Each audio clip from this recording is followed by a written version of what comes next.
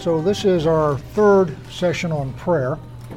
And to give you an outline of what we're doing, the first hour we talked about the Siddur on prayer, and then we went into Yeshua on prayer, starting with the Lord's Prayer. And last time we did the Friend at Midnight. This, by the way, is all in Luke 11 through 18, which is the discourse on the way to Jerusalem. And again, notice the structure. Content of prayer is Lord's Prayer, then the assurance of prayer, the Friend at Midnight, and the Father's gifts. And now we're going to do the assurance of prayer again, which is the Unjust Judge, and we'll finish up with the proper attitude of prayer, which is the publican and the Pharisee. So the unjust judge and the publican and the Pharisee are in Luke 18. And he told them a parable to the effect that they ought always to pray and not lose heart. He said, in a certain city there was a judge who neither feared God nor respected man. And there was a widow in that city who kept coming to him and saying, give me justice against my adversary. For a while he refused, but afterwards he said to himself, though I neither fear God nor respect man, yet because this widow keeps bothering me, I will give her justice, so that she will not beat me down with her continual coming. And the Lord said, hear what the unrighteous judge said, and will not God give justice to his elect who cry to him night and day? Will he delay long over them? I tell you, he will give justice to them speedily. Nevertheless, when the Son of Man comes, will he find faith on earth? So let's look at the structure of this guy.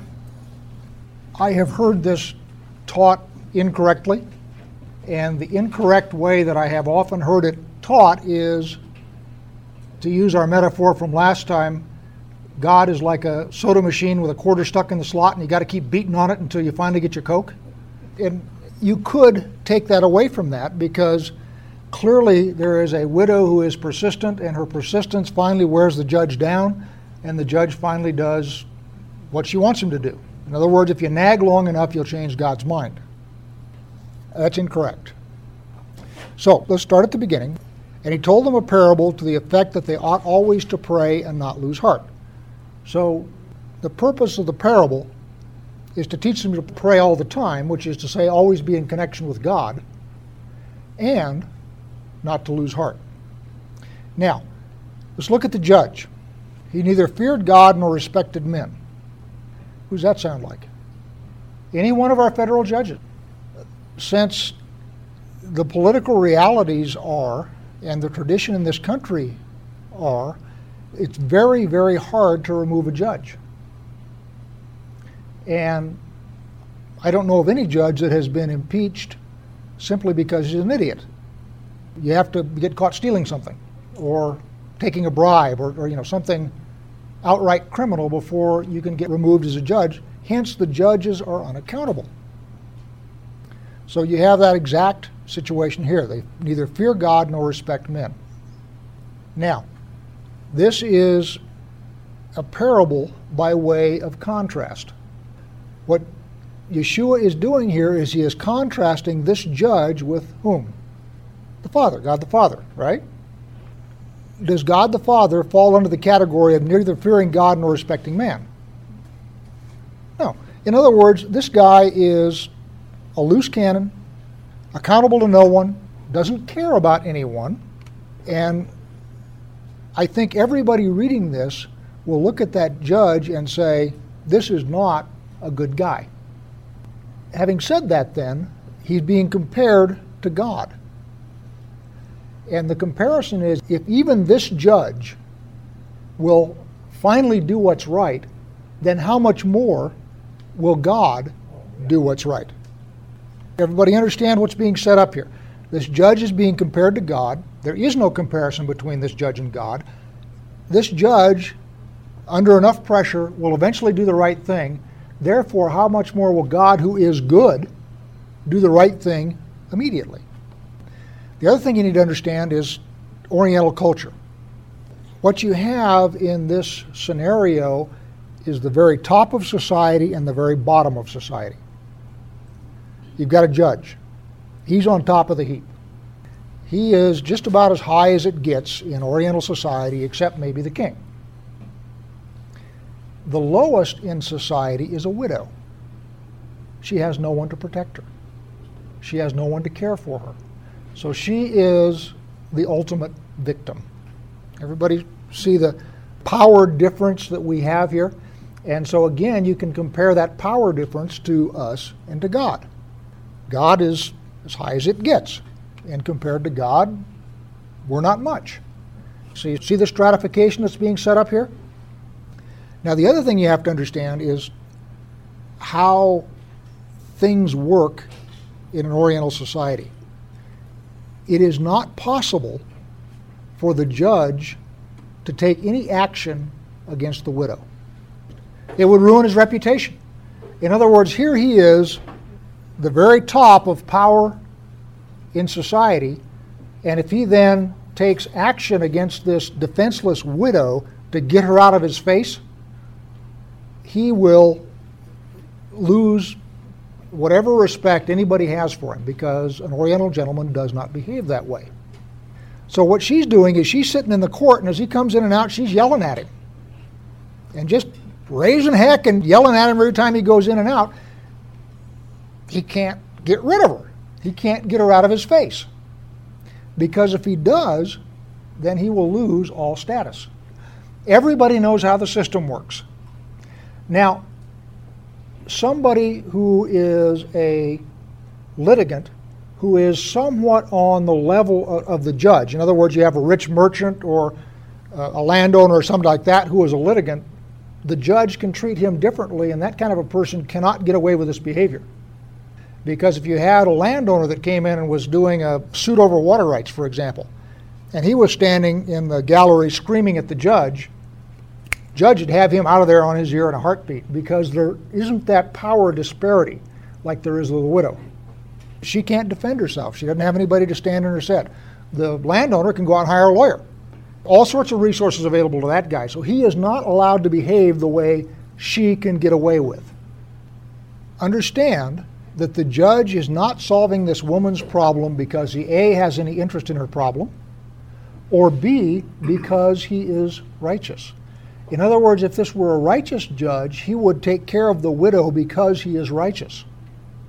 That would be something that a righteous man would do. He would defend a widow. That would be part of what makes him righteous. This guy is not righteous. So the only reason that he is taking action on her suit is just to get her out of his face.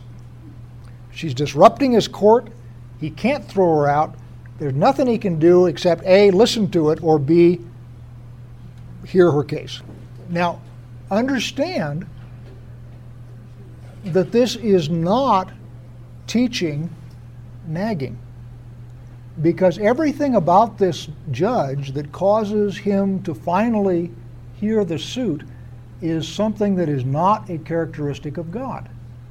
In other words, this is not counseling you to nag God. As I say, God is not a vending machine with a coin stuck in its slot. And you don't just keep banging it and shaking it until it finally gives. That is not the model of prayer that we're to use. However, Paul says, pray constantly, right?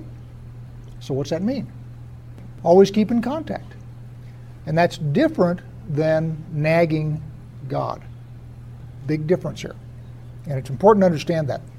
And it's also, as I say, important to understand that the only reason this judge is doing anything is for his own purposes. Everything about this judge is unlike God. And then Yeshua, of course, brings that to your attention. And the Lord said, hear what the unrighteous judge says. And will not God give justice to his elect who cry out to him night and day? Will he delay long over them? I tell you, he will give justice to them speedily. So the crying out to him night and day is not by way of nagging. It is by way of keeping in touch. But you understand how this can be misinterpreted. First thing, you have this widow that nags the judge, and the judge finally gives in, and then talks about God's people calling out to him night and day, and then the inference there is God will finally get tired of you too, and he'll do something just to get you out of his face. But that's not what it says. It says that he will give justice to them speedily. big difference. And then, nevertheless, when the Son of Man comes, will he find faith on earth? What does that mean? And notice that it led off with nevertheless. So it is in reference to what we just read. So taking what we have just read, nevertheless, will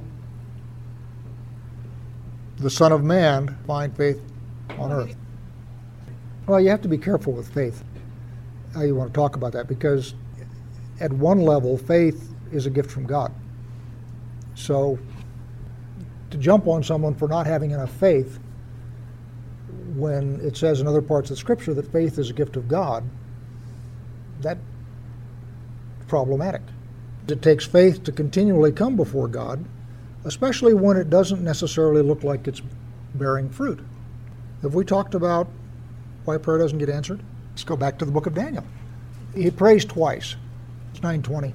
While I was seeking and praying, confessing my sin and the sin of my people Israel, and presenting my plea before the Lord my God for the holy hill of my God, while I was speaking in prayer, the man Gabriel, whom I had seen in the vision at the first, came to me in swift flight at the time of the evening sacrifice.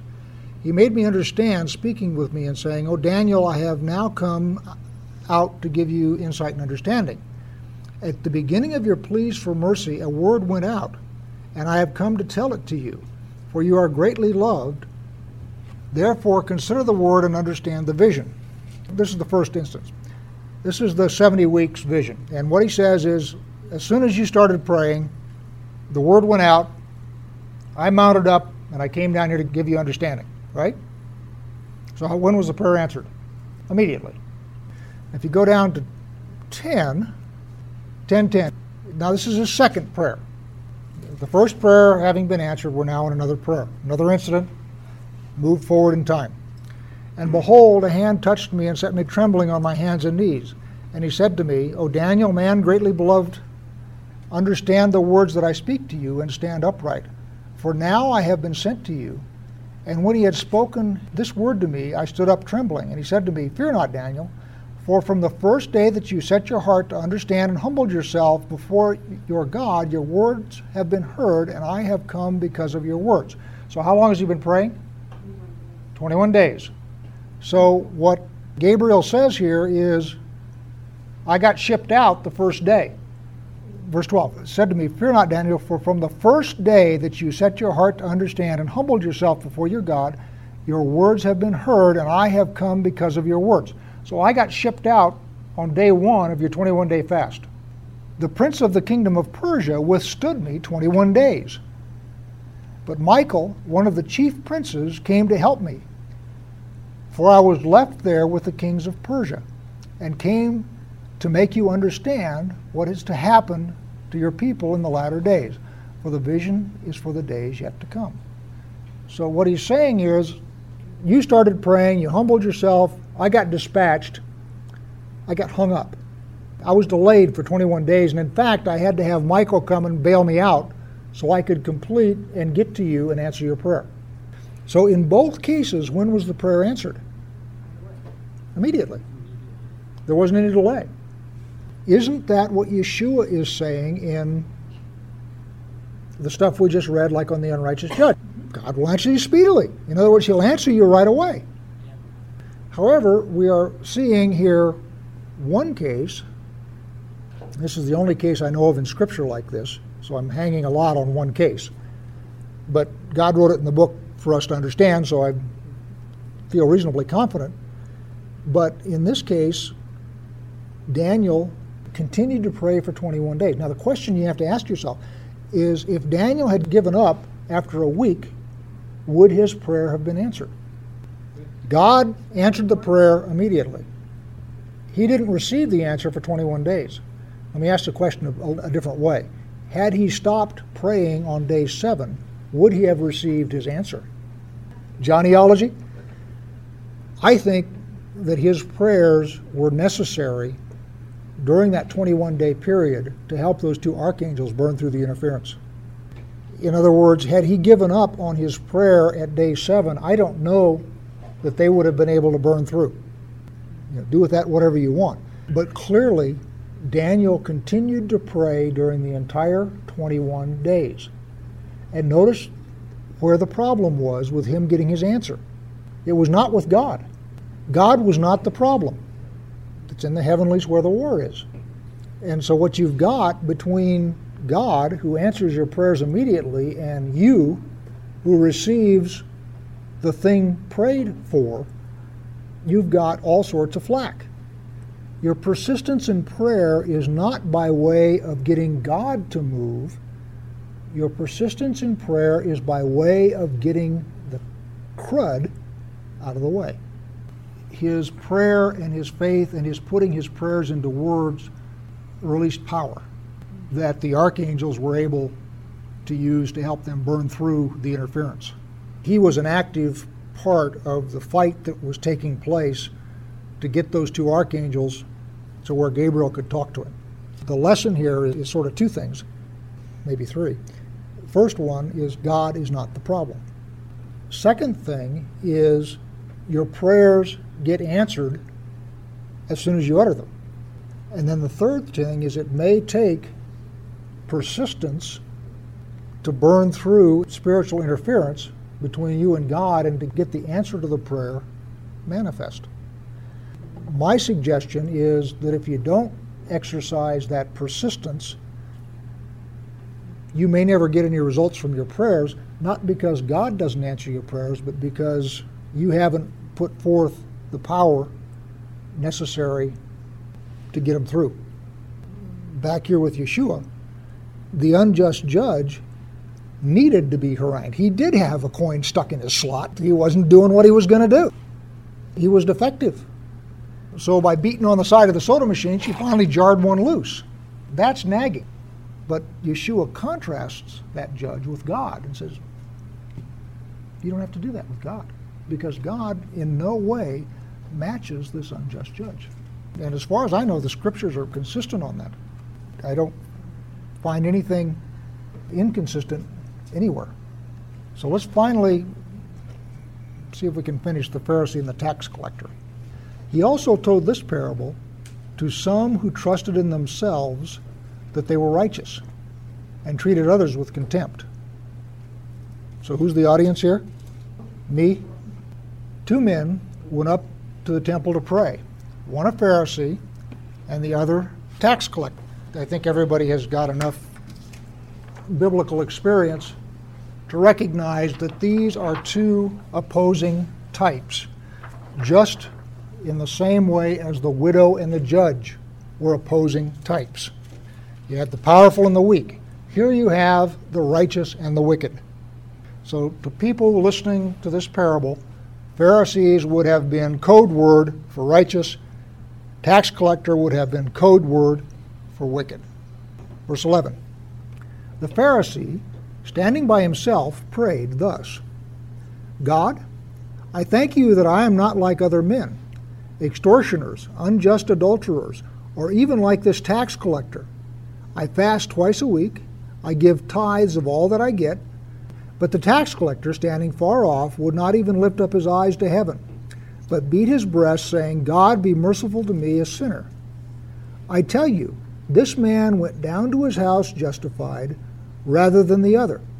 For everyone who exalts himself will be humbled, but the one who humbles himself will be exalted. This one is very difficult, especially for reasonably competent people and for people who are not murderers, extortioners, and basically follow the rules. This is one of the hardest parables that I know for people who basically follow the rules. Because as you go through life following the rules, you can lull yourself into thinking that you're pretty hot stuff. And you can always find someone who's worse than you are. Doesn't matter who you are, you can always find someone who is worse than you are, and your tendency is always to say, but I'm not like that. I may have my little faults, but I'm sure not like that. And that's true, which is what makes it so hard. The Pharisee, I am sure, was a fine, upstanding citizen, and he was a righteous man, and he followed Torah, and did all of the right things, And his relationship to God was, if not as a peer, at least one of the inner circle, somebody that God would play golf with, and he's mistaken. And what Yeshua says is he's mistaken. The one who acknowledges his sin and the one who acknowledges that he needs the mercy of God under all circumstances is the one who ultimately is justified. So, having said that, what's the purpose of following Torah? If the tax collector, who is a model of wickedness, leaves justified, why would you follow Torah? Why not just go out and have a good time? With respect to Torah, is it then unimportant that having been justified, the publican thereafter goes back out and goes right back into all of the things that he was asking forgiveness for? Is there expected to have been a change in him having been justified? Or is this sort of a, you go to the temple and you get your ticket punched and, oh boy, justified, and then you go back out and you do behave just as you did before you got justified? The way I describe it is the purpose of the Torah is it teaches how those who are justified will live. And it is not a way to get yourself justified. Following Torah does not get you saved. What following Torah is the response of someone who has been saved to the mercy and grace of God. Then what you do is you turn around and you figure out what the rules are that this merciful and gracious God has, and you follow those out of gratitude for having been saved. And it's real important to get the order of those two things. You see it in the book of Exodus. Salvation first, then Torah. Not the other way around. Torah is not given to those in need of salvation. It is given to those who are already saved. Following Torah is really nothing more than enlightened self-interest. If you follow Torah, your life will go well, generally speaking. If you don't ever steal anything, you aren't going to wind up in jail for stealing. If you don't commit adultery, you're not going to be shot by a jealous husband, and on and on and on and on. So following the Torah is enlightened self-interest. It makes your life go better. And God gave you that Torah as a standard of behavior for those who are part of his kingdom. They don't get you into his kingdom, but once you're in there, those are the ground rules by which he expects you to live. Please consider becoming a sponsor. You can sponsor us for as little as $1 a month. Please visit crimsonthread.com/purpose for an explanation of what we're doing and perhaps to become a sponsor. Thank you.